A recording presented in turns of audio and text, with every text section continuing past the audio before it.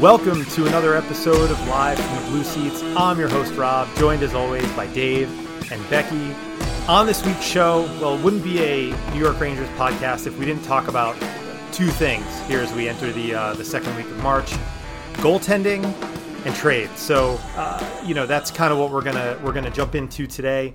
Dave and Becky, how are you guys doing on this fine Wednesday evening as we get folks ready for the rest of this road trip ahead for the Rangers? Doing great over here. I would say, though, we should also talk about Mika March because classic. But Dave, how are you?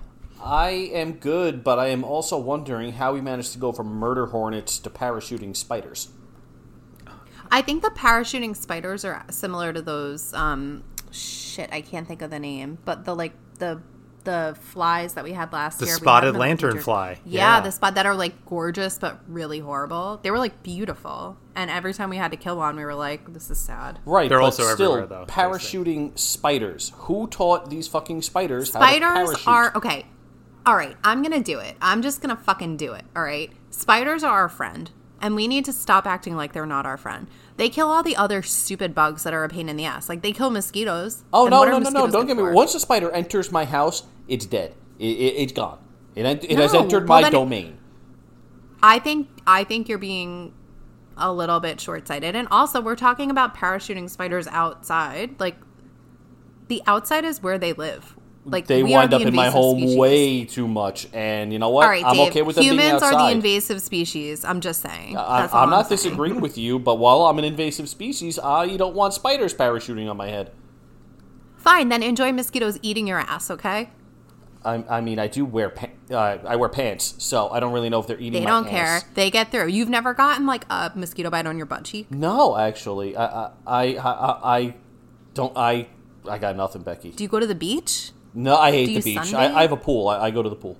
What the fuck is wrong with you, I hate Dave? the beach. Jesus Christ. I should let me rephrase. I hate Why Long do you live Island on Long Beach. Island? Why I do you hate live Long on Long Island Island beaches. if you Hate the Long beach? Island beaches. The water's brown. What The is that? people suck. And Oh my No. god! Oh my god! You are such a fucking brat. I can't even deal with you. I am a pool guy. I'm not doing this podcast. I am a pool guy through and through. I love me a pool. I am not. I'll go to the beach. Don't get me wrong. I'll go to a Caribbean beach. I do not go to Long Island beaches. I am not a fan. You are such a snob. How is that a snob? It's my personal preference. Okay, that doesn't mean that you don't have a character like you. All right, you I'm can't have a gonna call time characteristic. on this. This is I think we're now at the 3-minute mark already into our show here. So Excellent moderating, as a Rob. host, as a facilitator, I'm gonna call that debate or argument even. I tend to agree with. I love the beach, so Dave, I don't agree with. Of course, your you love take the at all. beach. You're married to the one that loves the beach. You have to say that, or I she's grew up gonna going kill to the you. beach. Dave, we Wave. all grew up going to the beach. I did you're not. So I grew stupid. up going to my backyard pool, and it was fantastic. Okay, but like, even if you have a pool, it doesn't take away from the beach. The ocean is better than a pool. False. Both. False. Both are great. They complement each other, but I also. Whatever. I'm just saying, like, you're not special because you have a pool. That's all I'm saying. I'm not special. I never. What? How did you put words in my mouth? I'm there? actually considering cutting this whole thing now because it's getting cool. So let's start first of all, Becky, to bring it back. You were a guest on another podcast, which dropped on Wednesday morning. The 30 on Broadway Talking Blue Shirts podcast. So why don't you just give those guys a shout out? Tell us how your experience was, and hopefully you plugged our show once or twice as well. Yeah, I mean, I did. I had a great time. I think that I loved just like the roundtable approach, and it was actually really streamlined. Those guys are professionals, and just it was a lot of fun. A lot of discussion around Chris Kreider and JT Miller, and that was really fun. And also the friendship per 60 on our team right now. And yeah, it was just really great. I loved the hospitality. Nick, Chris, and then Drew Way was also on it, which is always fun to talk to him. So, if you haven't listened to their podcast, there's so much great Ranger podcast content out there, and you should absolutely give it a listen. We'll shoot a plug out from the podcast account when this drops as well. So thanks, guys. If you're listening, appreciate you having me on. Although we do have personal bone to pick, because I don't understand how you guys like a Crunch bar. It's just disturbing to me. Dave, I'm not fighting with you anymore. It's too tiring. Or at least I need like 10 minutes to reset. Fair enough. No, I would love to have one of those guys on, like you said, Nick or Chris. Also, Drew Way had some really interesting nuggets. He's obviously known for his analytics stuff, his prospect stuff on Twitter, but also pretty plugged in guy, and alluded to some insider knowledge that he at least was able to get back in the day. I think he said he had a relative in the front office. So he was, he learned a lot about some of the inner workings of the Rangers. Mentioned JT Miller a lot, and I'm paraphrasing here, and I think you need to go check out the podcast to really get the full flavor of this. But JT was not well liked, and JT was, let's just say, enjoying the nightlife in New York a little too much, to the point where the Rangers kind of had to put a lid on it and make sure that none of it got into the page sixes of the world. So again, he's older now. That stuff happened 6, 7, 8 years ago, but as we sort of, allude to some of the trade discussion that may come up later, tread with caution if you're going to go the JT Miller route. And I think that goes for any team that may look to acquire him. So, yeah, Becky, I don't know if you had any thoughts about that. And I know you have your own opinions on Miller as is. Yeah, I mean, I think he's a fuckboy. So that's like my basic. You used that term on their show, too. Sure did. I mean, it's also... and again, like we talked about this at length, so not to go too deep into it, but it's just he's like comes off to me, and there's stories and whatever that he's like a petulant child, and it feels like from an outsider's perspective at this point that like the Rangers locker room is really great. And I know like teams don't win on locker rooms. That was like the joke about the Mets last year. It's like, well, at least they like each other, but I do think that having a good dynamic is important. It seems like once he left the Rangers, even he was like, well, the Rangers, like, no one liked each other. And, like, he was just kind of like a little bitch about it. And I'm not here for, like, baby bitch energy. I'm here for, like, winning energy. So that's just my 2 cents. I mean, if he comes to the Rangers and wins the Stanley Cup, gets the Stanley Cup winning goal, like, I'll get a JT Miller jersey. But... my 2 cents, I don't really want him. Also, he wore 10. We can't give him 10 again. So that's true. And he can't wear 9 because 9's retired, and he wears 9 in Vancouver. So yeah, I'm with you on this, Becky. I want nothing to do with JT Miller. Nothing. Oh, we agree. I look at that. I know. I actually am speechless. But no, I want nothing to do with him. He, in addition to enjoying the nightlife, he was more or less a complete fucking prick the entire time he was in New York.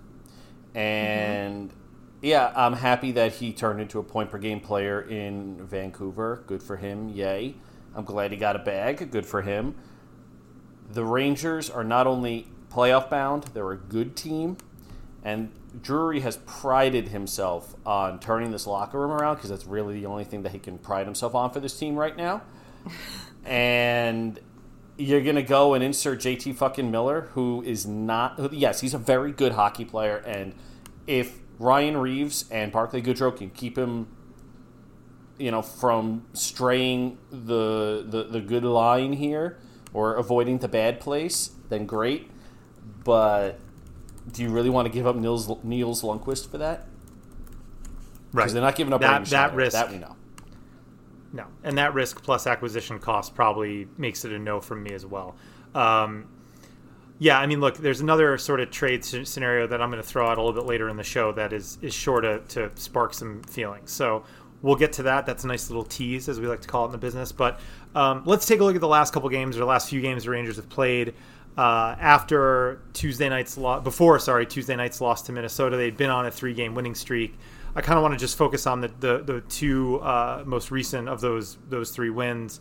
The home game against the Devils, that was a Friday night at the Garden.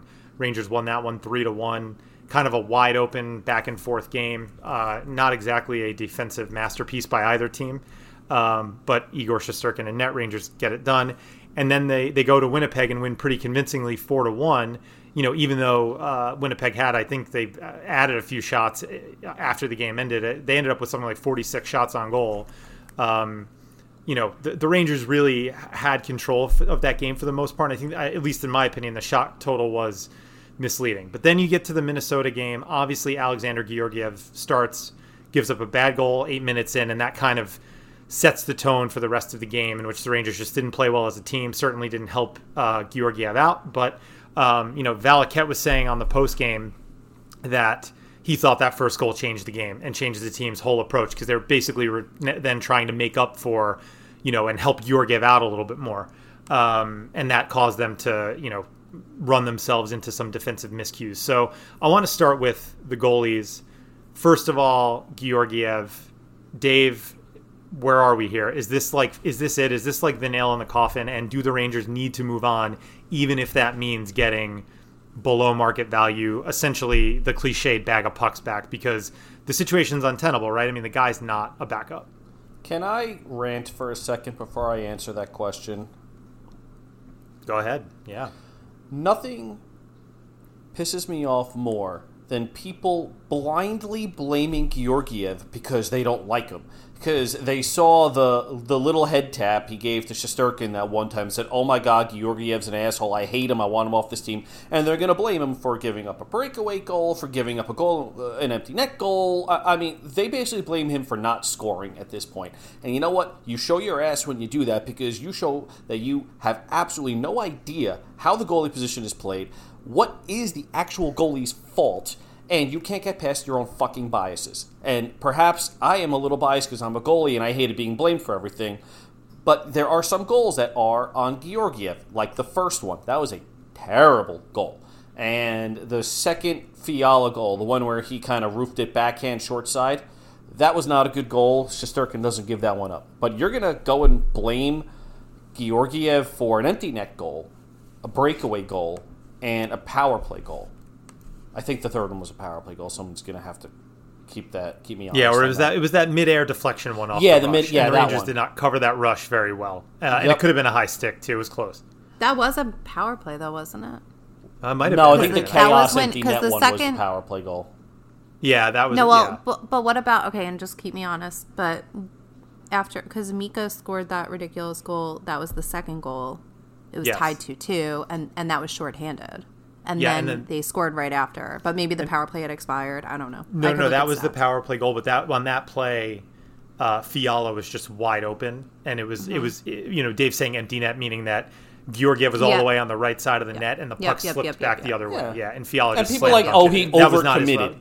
He overcommitted to the No. goal. What the fuck was he supposed to do? No, that was Keandre's. It was Keandre Miller's fault. It's pretty clear. I mean, I'm not even looking to blame a video. specific player on the goal. Listen, chaos breeds goals. That shift was chaos. And that's all it was. Mm-hmm. But if you're telling me that you're blaming Georgiev for all 5 goals, you should never talk hockey ever again, because you don't know what the fuck you're talking about. I'm not saying Georgiev was great. Georgiev was not great. But he also did stop 3 or 4 shots that probably should have gone in.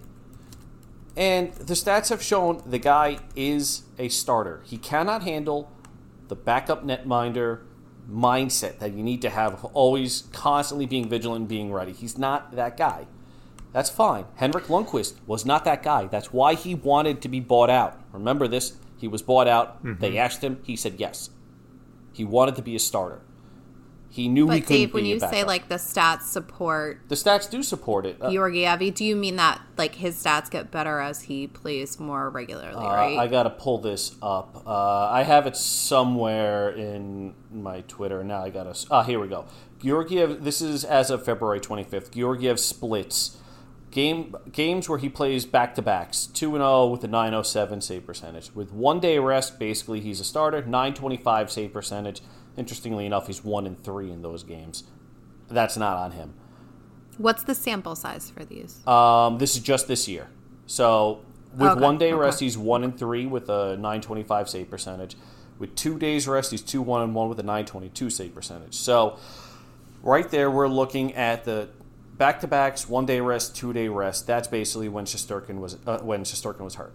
Games with three or more days rest. Basically, he's the backup. 2-3-1 with an .867 save percentage. Right. He Right. does not function as a backup. And to circle back to the original question before I went on that rant, I think they have to get rid of him, if anything, because they need somebody who can win games and give Shesterkin a break. And Georgiev is clearly not what they need right now. And he will thrive in Edmonton. I don't want to say Edmonton. He will thrive wherever he goes if it's not Edmonton. Ottawa, maybe. Honestly, Ottawa Montreal. with Anton Forsberg is their guy there. You do, a Georgiev for Forsberg and a pick? You get a second-round pick in Forsberg, a true backup goalie, and a second-round pick for Georgiev. You're probably not getting much more for Georgiev. Or you could do something crazy with Montreal. Jeff Gorton knows Georgiev. Maybe you do like a Jake Allen at 50% retained. But I don't know if you really want to go the Jake Allen route. Yeah, I really don't want to. No, me either. Really, I don't want to trade the same for, I just, no thank you. Yeah, it's the same thing. Forsberg is, Yeah. I think Forsberg is a good idea. Maybe they just trade Georgiev to Montreal anyway and then just do a separate deal for Forsberg. I don't know. But you have to get rid of him at this point. It's not about his personality. It's not about how he's playing. It's just he's not what the team needs. I mean, I agree. Like, I think he needs to be traded. And I do feel like more, like, not in a negative, like, I want him out of here kind of way. Like, just more in, like, I agree. Like, let him have the chance to be a starter somewhere. I do think, though, my expectations for a return are literally zero, like a third-round pick. Like, that's, like, my expectation for a return. Like, I'm not expecting anything tangible. Like, anything. I'm expecting to be like, oh, yeah, in, like, 5 years, like, hey, that actually really worked out for the Rangers, or that was a trade, whatever. I don't think that Georgie's going to, like, turn around and be some super special goalie, and I just hope that he's able to get the bag somewhere and get the starting job and win the starting job somewhere, but it ain't going to be here, so let's cut the ties here. Yeah, and I do want to mention as well that he's handled this pretty well. Now, there's plenty of people who love to do body language, analysis, and, they look at how guys are acting on the bench and how guys act in the handshake line and all that silly stuff that you alluded to, Dave. And yeah, look, Georgiev's not the most fired up guy. Whatever. Honestly, he went in front of the media last night after a really tough game. He has not won now, and I think his last 5 starts, I think he's lost 5 straight. And he answered questions, and that's a lot more than a lot of athletes can say, especially now with the way it works with COVID, and they don't allow the media into the locker room anymore. So Georgiev was asked, most likely asked by the Rangers PR staff, like, hey, would you mind going to do the press conference? And he said, yeah. I mean, give him a lot of credit for that. And I also give a ton of credit to Gerard Gallant, who is well known as a player's coach, somebody who earns the trust and respect of his players. And he said, look, I feel bad for the kid because it's a really impossible task. And he said, look, my job as coach is to win hockey games, and that has to come before individual players. We want to get him in there more frequently. He basically admitted that his last start was unfair. The guy hadn't played in literally a whole month. I'll tell you what I would do. I don't know if you guys would agree with this. I would come back with him either tonight now against the Blues, or on Saturday against Dallas. I think he's got to play at least one more of these 2 games remaining on this road trip because, I think that would not only show Georgiev faith and would maybe lift his spirits a little bit. I think it might also send a little bit of a message to the team. Because the other thing I wanted to bring up, Dave, and I know we talked about this a lot over the years. Well, we haven't been doing this podcast that long, but the 3 of us and our wider group have talked about Rangers for quite a while. The Rangers do have at times in their history with Lundqvist and now into the Shesterkin era, they've played better in front of backup goalies. And I know with Lundqvist there was a whole tactical issue with the way the defenseman played in front, and that that might have led to that might have been a driver behind some of those patterns. But I think the Rangers at times, not so much this year, but in previous years, have been better in front of a backup goalie because they kind of realize, oh, shit, we don't have Hank back there, so we better be on our game defensively tonight, and we better, take care of the puck and not do stupid stuff in our own zone. I do wonder if, Gerard Gallant sort of sends a message to the team, which he apparently did in practice too on Wednesday. I think Vince Mercogliano tweeted that he had to stop a drill, made the guys do laps, and then restart the drill. He was pissed off with their effort. So I wonder if he puts Georgiev back in there and says, don't leave this guy hanging out to dry. Let's get a win for this guy tonight. But do you think there's anything to that, Dave? Like, might they play better in front of Georgiev? Maybe that's something that can, that might manifest itself now, because the mindset of the team changes when Shesterkin's not in there. Well, I mean, they played like shit against Minnesota, so the bar's on the floor. Yeah. That game was horrible. For sure. And they were awful defensively. It was one of their worst defensive games of the year, for sure. Yeah, but they don't do anything tactically different. It's not like with Lundqvist, where Lundqvist basically asked them to play in front of the man in front. It gave him, I guess, more reaction time or a better sight path. I still don't understand how Lundqvist did that. That one, I don't know. Lundqvist is an alien. But I don't see anything different in the way they're playing. I just think I think they play like this regularly, and Shesterkin just masks it more. Because Shesterkin is having a historic season right now. I don't think people understand how good the season is. It's the best statistical season in Rangers goaltending history. And it's top 5 in NHL goaltending history in terms of just statistical. I'm sorry, he's not as good as Thatcher Demko. Sorry, Canucks fans, I swear, they have the best shrooms out there. They really do. I mean, man, I would love to be a Canucks fan and live in that fantasy land all the time. And I'm aware that somebody's going to clip that, and they're going to be in my mentions all over again, saying that you have to give your firstborn child to get JT Miller.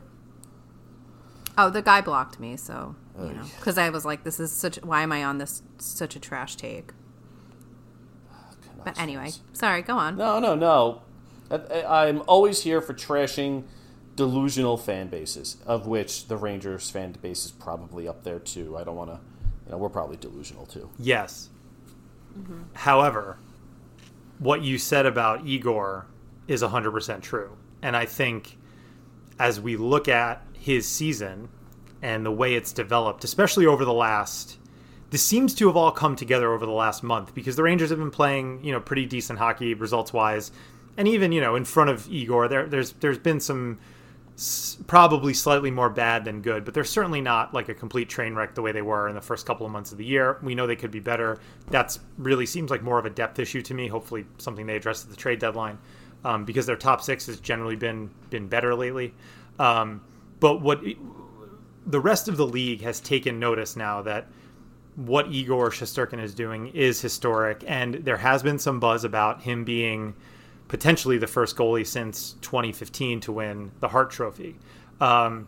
Becky, and I know we have a question about this coming later as well, but what are your thoughts on that? Do you think that is possible? And do you think it's okay if a goalie wins the Hart Trophy, or are you one of these folks who's like, oh no, well they have the Vezina, why would you give a goalie a Hart Trophy? So I just want to get your thoughts on the wider Hart Trophy debate.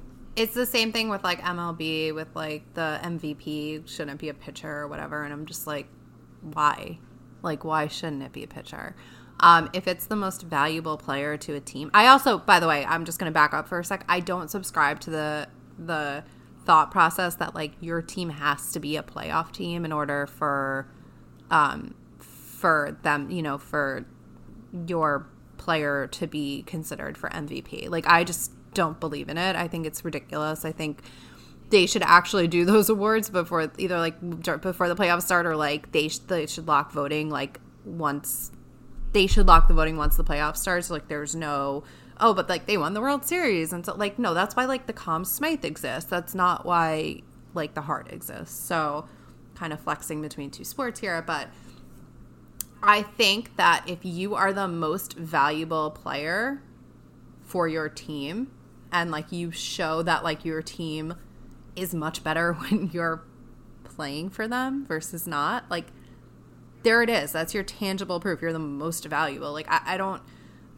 see why not. And a lot of people said, like, well, he only plays, like, you know, whatever. Like, people was like, he only plays, like, 60% of the games or 70%. I'm like, okay. And then everyone's response, which was so good, was like, yeah, player, like, you know, top, like, forwards only play 20 minutes and, like, defensemen only play 25 or whatever minutes. Like, well, does that mean, like, that they actually play, what? I can't do math. 33% of the game? 33% of the game? Right. Not that I do math for a living, but, like, you know, I mean, it's just such a fucking stupid thing to say. I think, like, if you are excluding a position because there's another award for that position, well, like, there's also an award for the best defensive forward. There's also an award for the Rocket Richard for, like, the best goal scorer. Does that mean that if you win the Rocket Richard, like, you can't win the Hart? That makes no sense. And no one would that ever would take say Austin that. Matthews out of the running. And that's exactly why Toronto was like, all of Toronto's like, oh, Austin Matthews should get it because he leads the league in goals. Well, he's got the Rocket Richard for that. Well, and here's my thing too, and I find it very funny, and maybe I'm going to be slightly ignorant here, but Leafs fans are doing this thing now where, because what Igor is doing is historic, they're trying to frame Austin Matthews' season as historic. And it's not. It's a great season, but he's not on pace to score 94 goals. He's not on pace to have 215 points or break any of those records by Gretzky. He's having a great season. He's got 43 goals. He's probably going to score 60 plus. I don't think Kreider's going to catch him. You know, we're just hoping for 50 from Chris, but they're trying to frame Matthews' season as historic, I think, to try and counter the Shesterkin narrative, and that's ridiculous because go ahead. What? I just like to like, because I have a lot of feelings about Toronto. They're literally, these fans, like, I'm exhausted for Toronto fans. It must be exhausting to be a Maple Leafs fan because half the time you hate your team and want to sell it. The other half you're, like, obsessively defending them, and no one's ever going to games. So my thing about the Leafs is that up until, like, a month ago, they were like, well, actually, Campbell was the Vezina winner, blah, blah, blah. And then it was like, well, actually, Campbell is completely fucking average and had, like, a run of good games. So let's relax, okay? They'd be lucky, by the way, if Campbell could be average because he's been awful lately. He's been, like, legit worse than Georgiev awful. No, I know. And, like, I know that this is ridiculous because we're not rivals, but, like, I've said this before on the podcast. I've said it to you, Rob, like, in the comfort of our home, that Toronto makes me laugh. Like, I will never, ever, ever take them seriously. They need to win, and, like, they actually probably need to, like, pull a Tampa Bay and, like, win a bunch before I would take them seriously. I would love to play them in the playoffs, and if this comes back to bite me in the ass, then it comes back to bite me in the ass, but I just don't take them seriously. They're just fucking losers, and that's just what it is. So, anyway, well, I'm actually in a good mood today. So, like, I don't know what my attitude is right now. Maybe I just popping off. I don't know. Well, I was listening to that, and I saw a tweet pop up in my timeline about which players are generating offense when it matters the most. Here are your top 10 expected goals for generators Jack in the Campbell. third period of a tie game, and their actual goals. The best is Jeff Skinner with 14 goals and that's absurd, a 9.5 expected goals for. That's great for Jeff Skinner. I'm happy he figured it out. 1, 2, 3, 4, 5. Sixth on this list is Chris Kreider. You know who's not on this list? Austin Matthews. There you go. So you know what? But he's so valuable. He's padding his stats. Clearly. He's like the A-Rod of hockey. Yes, very A-Rod. Very A-Rod. Seventh inning home run down 8-3. You can count on A-Rod.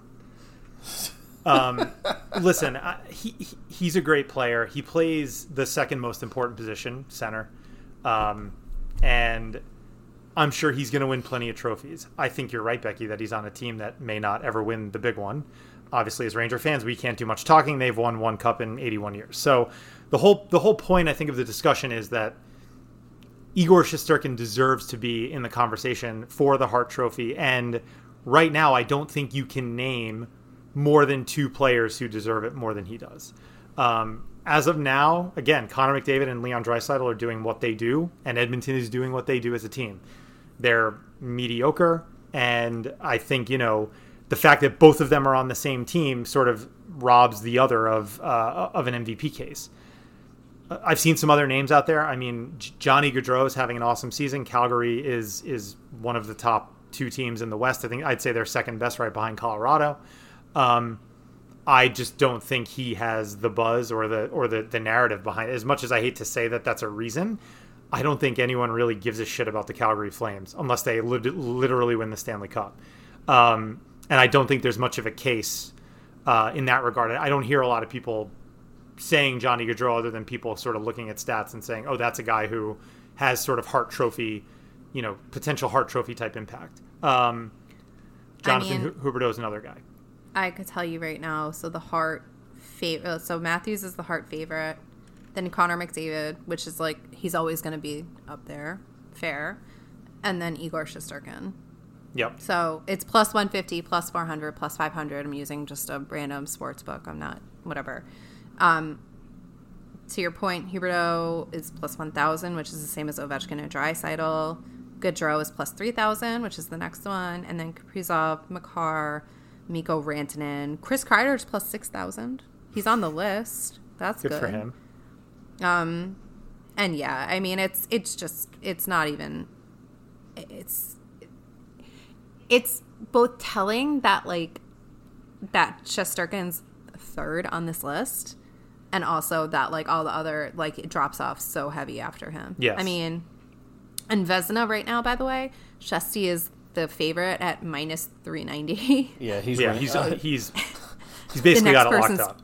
Yeah, the next person's plus 1,000, and then Markstrom, and then Vasilevsky's plus 1,600. So, and Jack Campbell's plus 2,500. So, I think it was Hockey Stat Miner that had that stat about he could let up 10 goals on 10 shots, and then the Devils game, the game before Minnesota, I don't remember, happened, and then that got up to 14.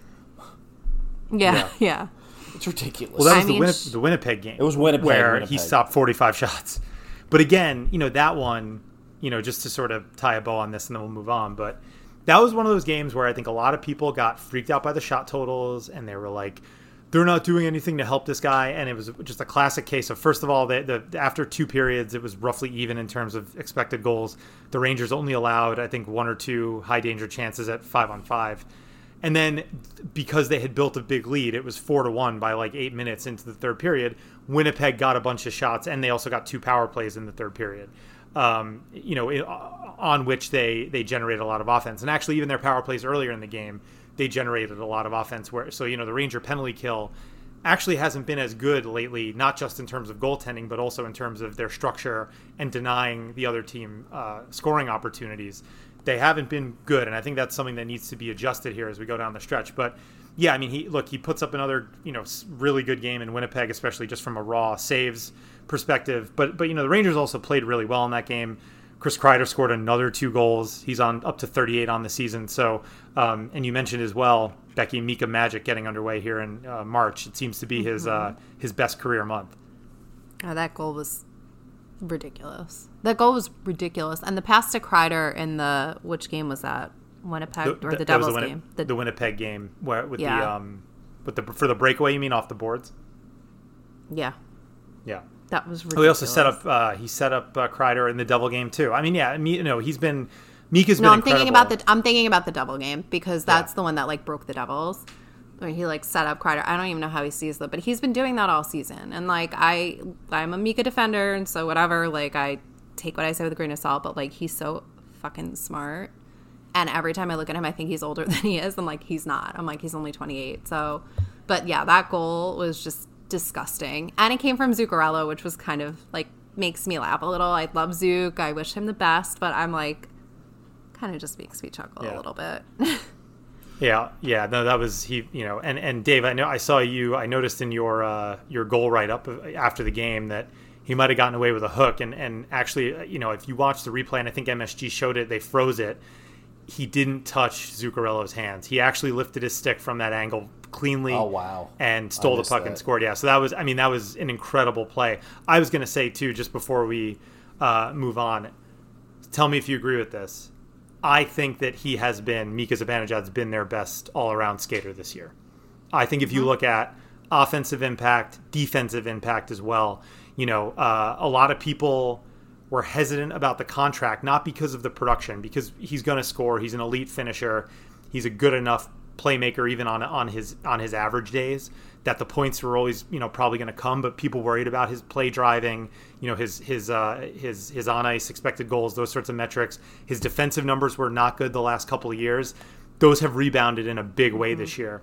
I think if you look at some of those metrics, and I think if you just watch him during the game, and Gerard Gallant has said it, and I know obviously everybody made fun of him when he was like, "Oh, I want Filip Chytil to play like Mika Zibanejad." Well, yeah, that would be great. But what I think he meant was his work away from the puck, his defense, his just back checking and effort to get back into plays when the other team is on a rush. So to me, he is their most important skater right now, and that puts him above Adam Fox. That puts him above Artemi Panarin. That puts him above Chris Kreider. I don't know if that's too much of a hot take, but I think he's their most important non-Shesterkin player right now. I agree. Although I'm not going to disagree. Yeah, although I would present a counter argument that their most important skater is Artemi Panarin, because I don't think anybody would argue that he's not having a Panarin season, but he's still a point per game player.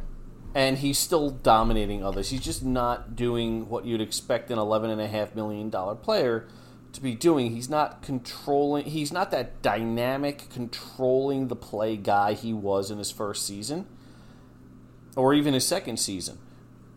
But he and Fox both look off to me. Especially Fox more so lately. Panarin's looked off all year, but they both look off to me, and I don't know what it is. Who knows if it's injuries or if it's off ice or if it's just a dip in their game, because these things happen. These guys are human beings. You can't expect the exact same output from them every night, every week, every month, every season. But I agree with you, Dave. This has not been Panarin's best season, and I do think if the Rangers are going to make a deep run, both he and Fox need to get back to that level they were at last year. Now, it's funny how these things work, right? Those guys were at such a ridiculous level last year, but Mika had a bit of an off year. Kreider obviously wasn't doing what he's doing this year. So, look, obviously in an ideal world, all of your guys are going and they're playing at their absolute best all the time. That's not reality, and we're going to have to, see how it plays out. But I think you're right, and I think if Panarin does get his game back to that level or something close to it, that makes the Rangers that much more dangerous, because then they truly become a team with a dominant top six, because Panarin makes that second line just as unstoppable as the top line is right now. I mean, Panarin's amazing because, you literally, you're like, oh, I, didn't really notice Panarin much tonight or whatever. And then you look at the stat sheet and he had, 3 assists. You're like, oh, okay. I didn't even know they had 3 goals tonight, but sure, he has 3 assists. How does this even work? And that's what I mean. He's a monster. Yeah. That's what I mean. No, I know. That's Dave. That's a good point. He's what you can't look at any game and say, wow, Panarin showed up for this one, because there's something off. Yet he still got 62 points in 52 games. It's ridiculous. I mean, he's a freak of nature. It is, and it's not that easy to score points. I mean, it's amazing how some of these players, now obviously Panarin gets a lot of ice time, but these guys who play a lot, who play 12, 13, 15 minutes a night, go on these 10, 12. I mean, Derek Stepan, I love the guy as a Ranger, but he would go on 15, 20 game goalless streaks. He'd go on 8, 9, 10 game pointless streaks, and this was a guy who was ostensibly their number one center, playing with top offensive players. Obviously, he had to play an all-around game and worry about defense as well, but it just shows you how elite a scorer Panarin is, and also how elite a scorer Mika Zibanejad is. So, look, that's certainly not an issue, but the problem right now is the Rangers are an incomplete team. So to that end, there's a trade, I don't want to call it a proposal, but a thought experiment that I sort of threw out there today to some of our colleagues in the Blue Seat Blogs group chat. There was kind of a long discussion about it, and I think it makes great podcast discussion fodder as well. So let me preface it first by saying that I do not want this to happen for a variety of reasons. And the player that I'm going to mention as a potential target is not a good person, and it's been publicly known that he's not a good person. But I'm thinking of this because there's a guy that the Rangers, I think there's more of a possibility of him getting traded than people realize, but only if they could bring back a bona fide star for, 2-3 potential cup runs, obviously depending on contract. So in my mind, I'm thinking, okay, who's a bona fide star, a true star player that could be on the move, right? Someone who's on a team that might be going into a rebuild in a year or two, someone who is on a big contract that the Rangers can maybe figure out how to absorb that, the remainder of that contract, whether it's a year and a half, 2.5 years, whatever it may be. And so there was one guy that immediately came to my mind. This would also be a very, very old school Glenn Sather Ranger type move, Patrick Kane. Again, disclaimer, I don't want this to happen. And I think even beyond the off-ice stuff, which we know is terrible and sordid, and there's a good argument that the guy shouldn't be in the league anymore for what he did early in his career. Even on ice, I think there's drawbacks there. He plays no defense. He's not the player he was in terms of driving play a few years ago. He's kind of coming to the end of his peak, and he's going to start his decline if it hasn't begun already. But I think that if the Rangers were willing to trade Kaapo Kakko, they could probably get a guy like Patrick Kane back in return. And so the thought experiment is, and I threw this out to the group and I'll throw it out to you guys, would you do it? And I think we have to try to have this discussion, even though it's difficult to, in the most on-ice terms as possible. But of course, Kane, the character issues are going to come up. But again, maybe I'm just reaching here, but I've heard a lot of people say over the last 5-6 weeks, as all these trade talks and trade rumors have been, flowing on the internet, that people want the Rangers to really go for it. They want them to get a name. They don't want to just do like Ryan Carpenter and Calvin DeHaan or Brandon Hagel and Ben Sherratt. Like they want Claude Giroux. They want Tomas Hertl. They want, I would even say like Ricard Raquel he's not a star player. He's a nice player. He scored 30 goals a couple of times, but I'm talking about the Rangers getting a big name star, and Kane, making sense, not only because of that pedigree, but also having played with Panarin before. He would essentially get to come chase a cup in another big market, play in another, in another big city. So I'll put it to you guys. I know there's a lot there to kind of digest, but this all hinges upon the Rangers, I think, including a guy like Kaapo Kakko, or specifically Kaapo Kakko in the deal, because otherwise, I think you're not going to get a bite for a star player in a trade unless you include a blue chip prospect or two.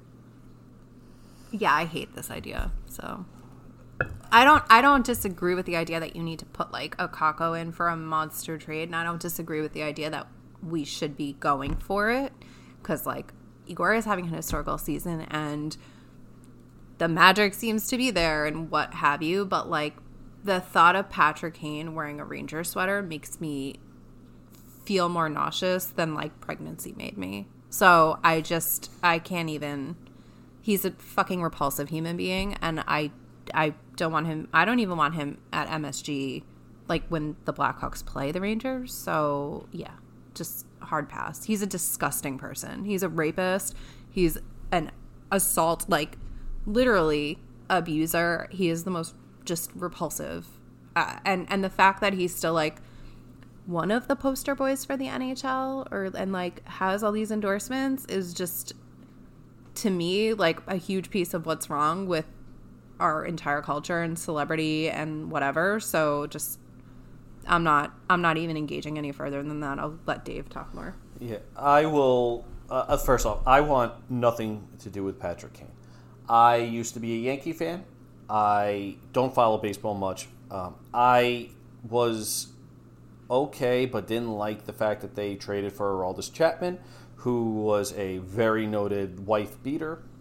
I was happy when they traded him to the Cubs, and then once they re-signed him, when I learned that, screw it, I'm done. I haven't really followed the Yankees since. I haven't really followed baseball since. So that's where I stand on it. But for the sake of the argument,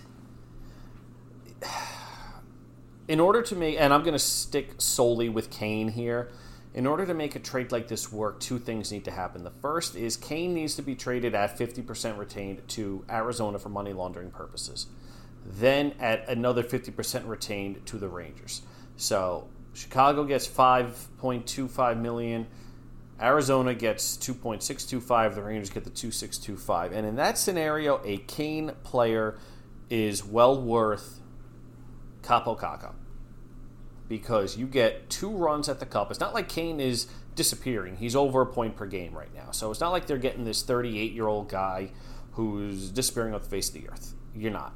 And you insert him right away with Panarin and Strome, and you have 2 top 10 first lines on the same team.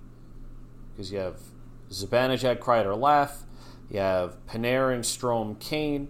And you could put Hedl there next year and not worry about it, because you still got Panarin and Kane to carry him. All Hedl has to do is just park his ass in front of the net, basically. Yeah, well, and when Kane and Panarin played together, it was with Artem Anisimov, who's a nice player, but certainly not a dynamic. Yeah, and then Anisimov had like top 300 points that year or some shit like that. It was absurd. Yeah, he was kids. Oh, Yes. I love him. What a delight. But yeah, I mean, listen, it's and I think look, it works. Yes. And I think, look, I wish there was another name. And as a matter of fact, I think when we were talking about this in the chat, I kind of said, I was like, are there any other guys out there that are like Patrick Kane in terms of their skill profile, fit on the Rangers pedigree? And I just don't think there is. So that's why the name comes up. Again, I'm not out here screaming that I want them to get him because of, primarily because of the off-ice stuff. But I'm just thinking in terms of, this is the kind of thing the Rangers do historically. And I think the other important piece here, and maybe this is what we can more, engage a little bit more on Becky, and we could leave the Kane stuff behind, but is Kakko. I just think that, and I have no, obviously, knowledge, inside sources, any of that stuff, but I just doesn't feel like Kakko is long for this organization. I think they feel like they have too many wingers already. They've got a bunch of wingers coming up through the system behind him with Othman and Will Cooley and all these other guys. He's now been hurt a bunch in his career. He has not played anything close to a full season. And yes, we can blame COVID for some of that, but he has had legitimate long-term injuries. This latest one, very frustrating. I mean, it almost makes it a lost season for him. And I think the Rangers are looking at other young players that they're going to prioritize over him, mainly Lafreniere, Keandre Miller. Obviously, Fox is already done and dusted, but I would not surprise me if they made Kaapo Kakko available. And, I just wonder what you guys think about that. Maybe I'm totally off base here. I think we'd be selling low. I mean, I don't love the idea of trading Kakko, but I'm also of the mind that, if you want to make a big trade, it's going to cost you something, and it's going to cost you something tangible, and not just this prospect that you're oddly obsessed with due to, I don't know, whatever reason, and may or may not work out. I think at the end of the day, a player who's playing in the league right now and is showing you what they can do in the league right now is, in most cases, going to be more provocative and more valuable than a prospect. Maybe I've watched Moneyball too many times. I don't know, but so I'm going to throw something out there. First off, Kakko doesn't get traded at the trade deadline. For starters, he's hurt, so he's not getting traded at the trade deadline. Second is, this type of deal is done at the draft, where you're trading a second overall pick for a guy with a huge contract. So right off the bat, you're not getting somebody who is helping you for this playoff run. But keep an eye on Dallas if they miss the playoffs. There are rumblings that they may overhaul the front office if they miss the playoffs. And now all of a sudden you're looking at a new front office, a lot of high-priced guys that in theory you could land, again, using Arizona for money laundering. I love how Arizona's only purpose in this entire league is for money laundering. They are right. They're basically Grand Cayman. They're the Cayman Islands. Sagan or Ben. Yeah, I was Jamie say Ben Tyler probably Sagan. is the more likely of the two, even though he's the captain. Fewer years, a little older, but I would not be surprised if they miss the playoffs, they try to recoup by trading Ben for, and he can play wing, but Seguin also plays right wing, Ben left wing. These guys can play either wing, let's be real. And they'd be stopgaps for an Othmann or a Cooley or anything like that. I'm not as high on Cooley as everybody else. I am very high on Othmann, but Ben would be a stopgap. Just throwing it out there, there are guys like that could be available after the deadline. Yeah, no, it's a good question. It's a good point. So just something to keep an eye on.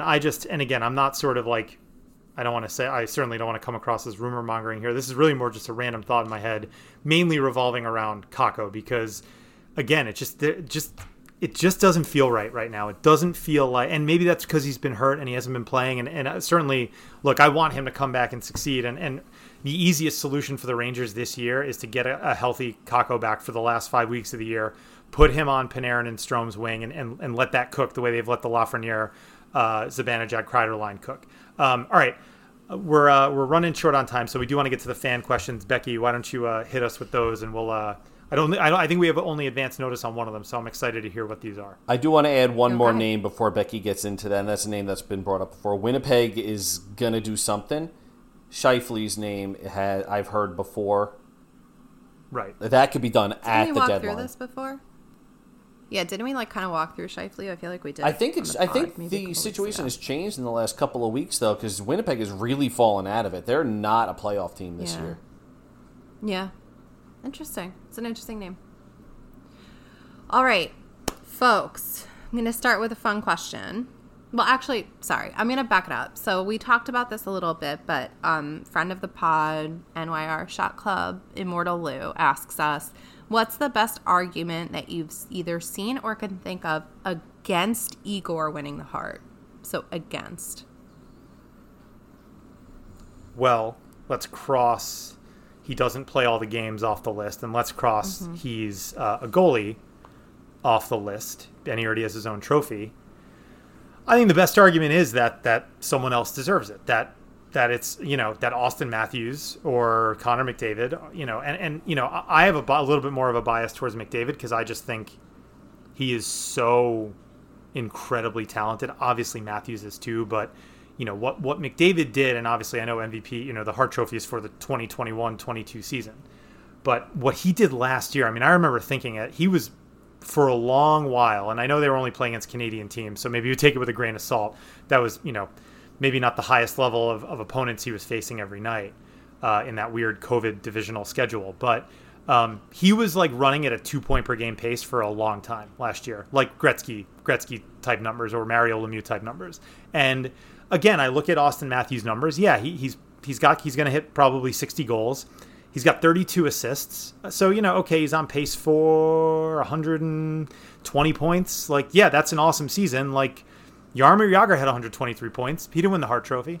Point being that it's because McDavid or Matthews really deserve it. I don't know. Maybe that's a bad argument, but that's all I can think of.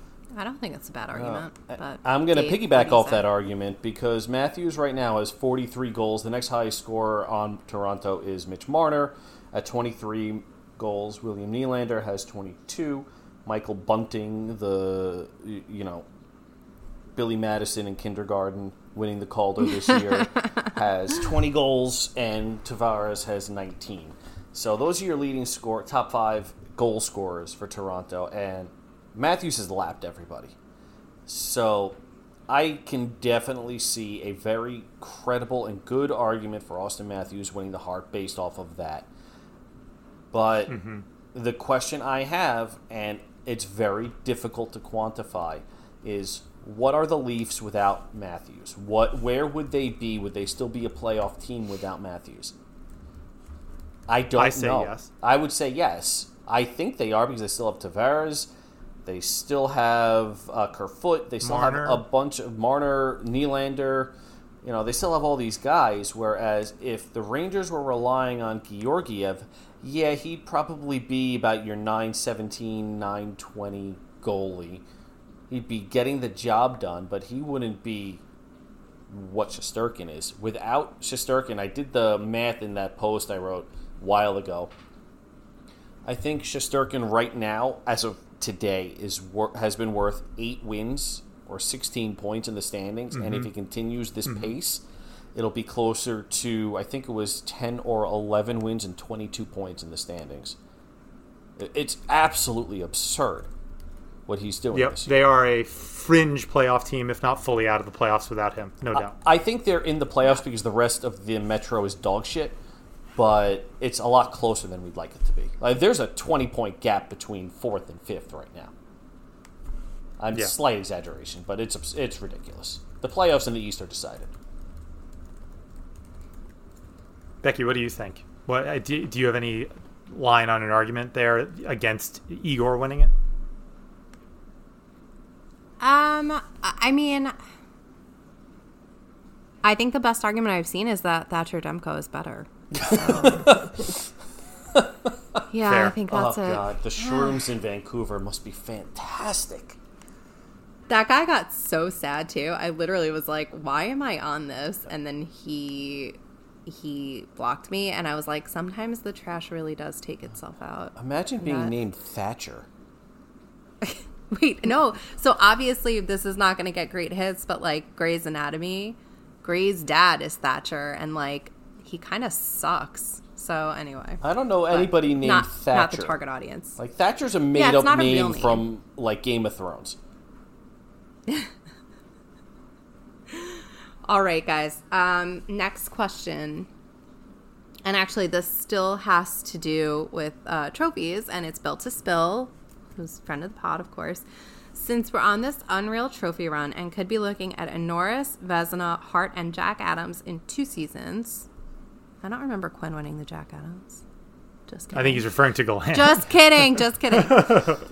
After this season, what's the next individual trophy a Ranger will pick up, and who will it be? And I'm going to take this, and I'm going to say it's going to be Chris Kreider winning the Rocket Richard. That's it. Can I go with Adam Fox winning his 2nd Norris trophy? That's what I'll say. Yeah. I have a clarification question first. The Lester B. Pearson Award, the MVP amongst players, like when players vote for the MVP, has a goalie won it? Can a goalie win it? I don't know. Good question. I mean, let's not get crazy here. We've already done this debate tonight. So I think the players are a little bit smarter than the writers, because the writers have a tremendous Canadian bias. Sorry, they do. I mean, Montreal fans are losing their minds over somebody winning the Hart that's not Carey Price. But if a goalie can win the Lester Pearson Award, I would say Shesterkin would win that. A goalie's won it. It was Hasek, actually. So 2 in a row. I just pulled it up, and it's actually now known as the Ted Lindsay Award. Oh, right. Yeah, it's the Ted Lindsay Award. But that's fine. You got the historical name. It was the Lester B. Pearson Award, first awarded in 1971. It is a companion to the Hart Memorial Trophy, which is awarded to the league's most valuable player, as judged by the Professional Hockey Writers Association. That's the Hart. This, as you said, Dave, is voted on by members of the NHL Players Association. So the name changed in 2009, 2010. Ovechkin won it 3 years in a row, 07, 08, 08, 09, 09, 10, and Carey Price won it in 14, 15.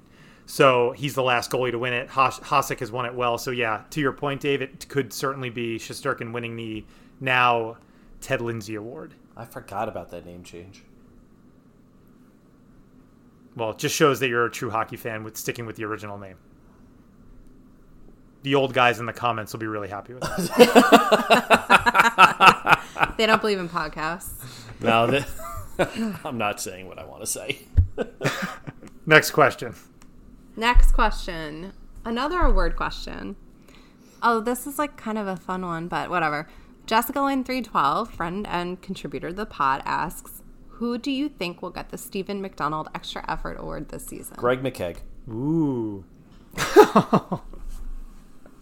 Of course.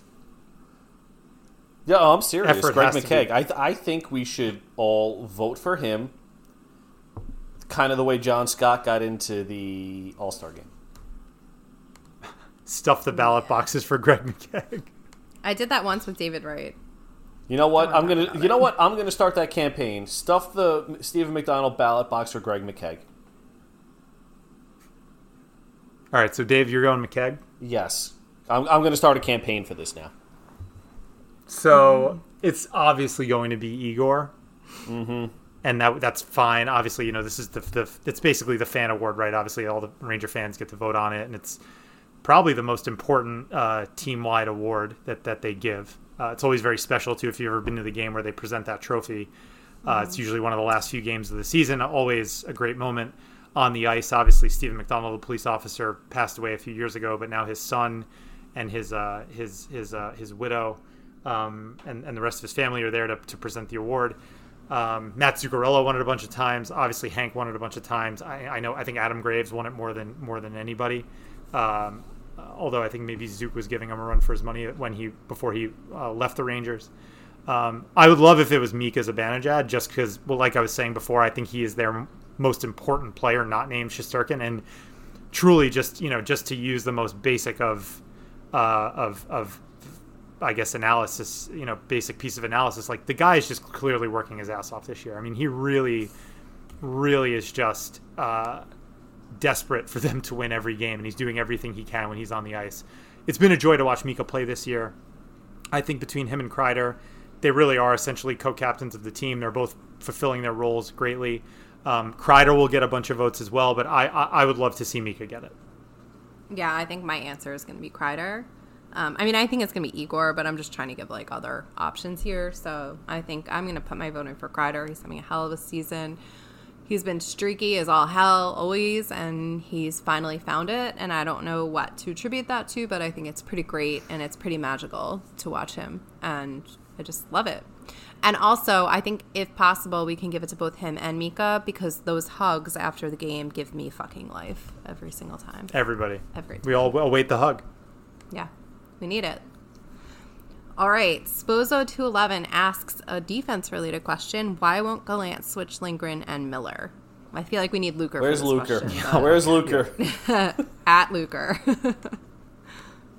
I don't know. Who wants to take a shot at this guy? Gallant's history has never been changing lines the way Tom Rennie did with the Tom Rennie lineup generator. Peter Pruka is a healthy scout. That was I missed that. I still have it linked. I still have the link to it, but the link is dead. That was the best part of it. Peter Pruka is a healthy scout. That was like basic HTML, back in the day, 2007 or whatever. I think one of them wound up with Dmitry Kalinin as a forward, but that's a whole other story. But, Gallant's thing has never been changing his defense pairs, changing his lines after a loss or whatever. He likes his guys to gel and develop a connection, develop a rapport, which is great. But every coach has a weakness. This is one of his weaknesses. He doesn't recognize when there's time for a change. But there's also, we don't know what the hell is going on with Adam Fox. Him and Lindgren have been off since the All-Star break. And I don't think anybody's going to argue differently about that. There is something up with that top pair. We don't know what it is right now. I think we have to know what that is. But, to Luker's point, I wouldn't mind seeing Lindgren and Trouba. Yeah, no, I think it kind of just could give everybody a little bit of a jolt. And, that's I think Rob makes a great point whenever he brings up this argument. You don't need to stick with it. If it doesn't work, or if it doesn't provide the jolt necessary, or if it works for 5 games and then it stops working, you can always go back to the pairs you know and love. To me, I think he definitely values chemistry, and I think he just wants to keep the game as simple as possible for his players. That's why, as you said, Dave, he doesn't like to change up lines. He only does it really to try and spark a team in a game, but even, he moved the lines around during the Minnesota game. Then he went right back to pretty much the normal line structure in practice the following day. So I think we can expect that to be the case, even in the playoffs when, even coaches who don't juggle their lines that much. I mean, Alain Vigneault didn't normally do that a lot in the regular season. He would do it a lot in the playoffs because, you have one of those games where you get shut out by Pittsburgh in the middle of a series and you go down 2-1 or 3-1. you got to change stuff. You got to try and wake your team up. At least that's the conventional way of thinking. So we'll see what happens with Gallant in the playoffs, but it's just familiarity and chemistry. And, Fox and Lindgren have been together for a long time, even predating their days as Rangers. Miller and Trouba now have been, together basically for what has been Keandre Miller's entire NHL career. He's also playing amazing the last couple of months. He's been so good. I know he's had a rough game in Minnesota, so we'll give him a pass on that, but he's been unbelievable. Everyone did. Everybody whatever. I mean, Brian Reeves was on the top line in Minnesota, so we can't say that he doesn't really juggle lines. I know, yeah. No, I know, but I'm obviously kidding. But off topic, I had no idea Sammy Blais is on the road trip. He's not going to play, obviously. The guy's not playing this year. He blew out his knee. But I didn't know he was on the trip. Yeah, he was, which was nice. Yeah. And they showed him in pregame, dicking around with pucks, and it was nice. That's good to see. I like Sammy. I mean, whatever. Obviously, there's not much to judge him on, and he was the one who was traded for Pavel Buchnevich. So essentially, he's belongs in hell or something. But I don't know. I mean, I wish that, obviously, and I know I'm not alone in this, but I obviously wish that he were not slew-footed to death this year and we could see what he could bring, because he's not going to be Pavel Buchnevich and he's not going to give that much, but I would have loved to see him play a little bit more than he did. Do we need another third line winger? Do we have Julien Gauthier in the lineup who does everything except score? Yeah. I mean, is Julien Gauthier a Ranger after the trade deadline? No. I don't think so either. I don't think so. All right, final question. At Postum Notes. I like that. Postum Notes.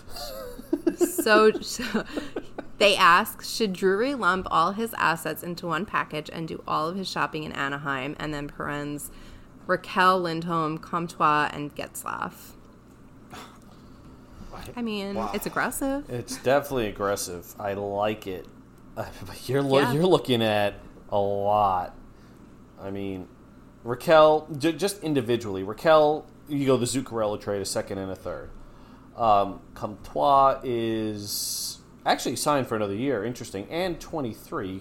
I didn't know that. That's interesting. He put up 33 points. He's young, but I don't think he's that. I mean, I don't know. I guess he serves a purpose, but he's the person I'm least excited about in those. He's kind of a pest too. I mean, he's definitely I certainly don't want to compare him to recently re-retired professional hockey player Sean Avery, but he is on that. He is on that. Because he played for one day for the whatever ECHL team that was, and then he basically got cut. Because 41-year-olds can't play at that level. And his skates were in the Hudson. They must have been a little waterlogged. Yeah, exactly. So I wonder if the blades got rusty. I'm sure, but he's on that continuum. He's like a pest. He'll fight a guy. He'll fight another kind of smaller pest type player. So he would almost fill to me like that Dorsett or a Carcillo role, even though those guys were more veteran fourth line types. Not a bad player, not a bad ad.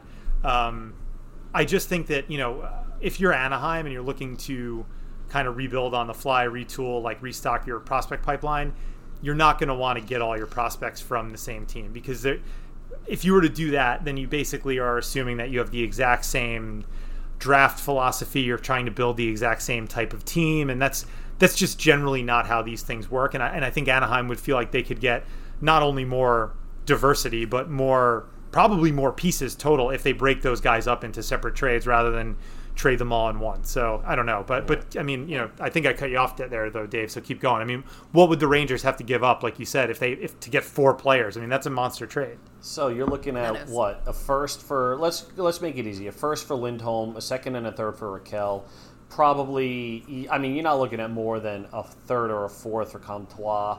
Getzlaf, I have no fucking idea what he'll get. Let's call it a second round pick because that's easy.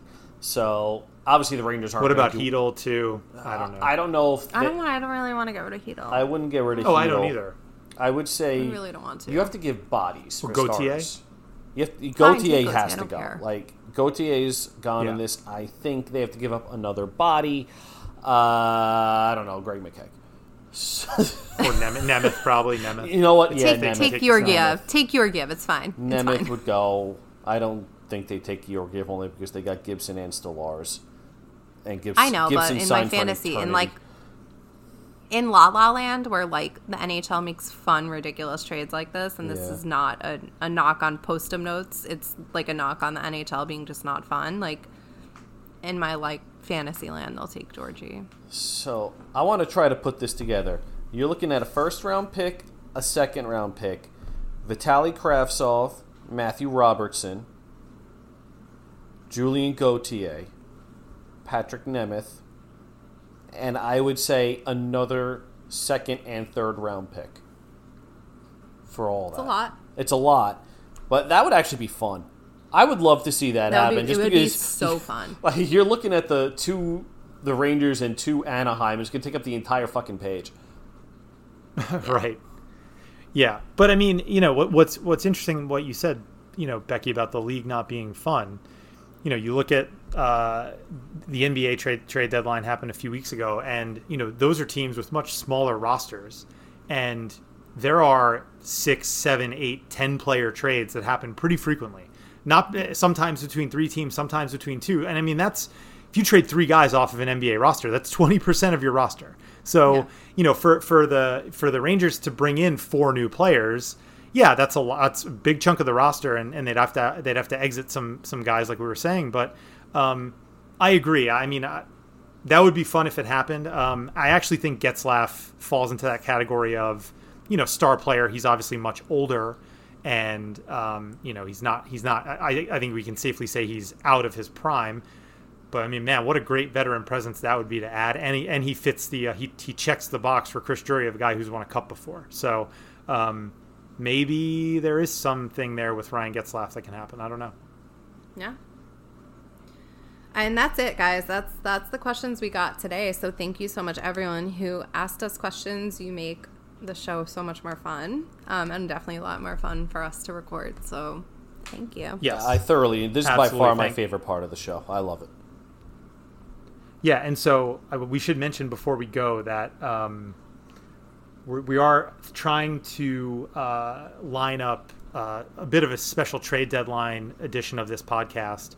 We're not sure if it's going to be a Twitter space yet. We may do it as a live stream, maybe to something like, you know, maybe we do a live stream to YouTube.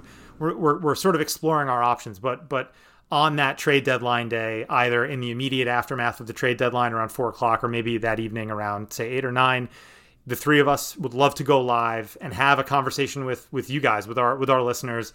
You know, again, a Twitter space might be the best place to do it, where we can, you know, talk about what the Rangers did. Hopefully it's you know, a lot. We don't want them to have a quiet deadline at all. This team clearly needs help and clearly deserves to be rewarded for the season they've put together so far. And try and, you know, load up and go after the Stanley Cup, because once you get in, anything can happen. So, you know, we want to react to all that news, obviously what happens with the Rangers, what goes on across the rest of the league, and the impact that may have on the Rangers. So we will let everybody know by next week's show. We will let everybody know the details for our trade deadline special, but be on the lookout for that. Should be a lot of fun. And that just about does it for us. So thanks everybody for listening, and we will see you next week.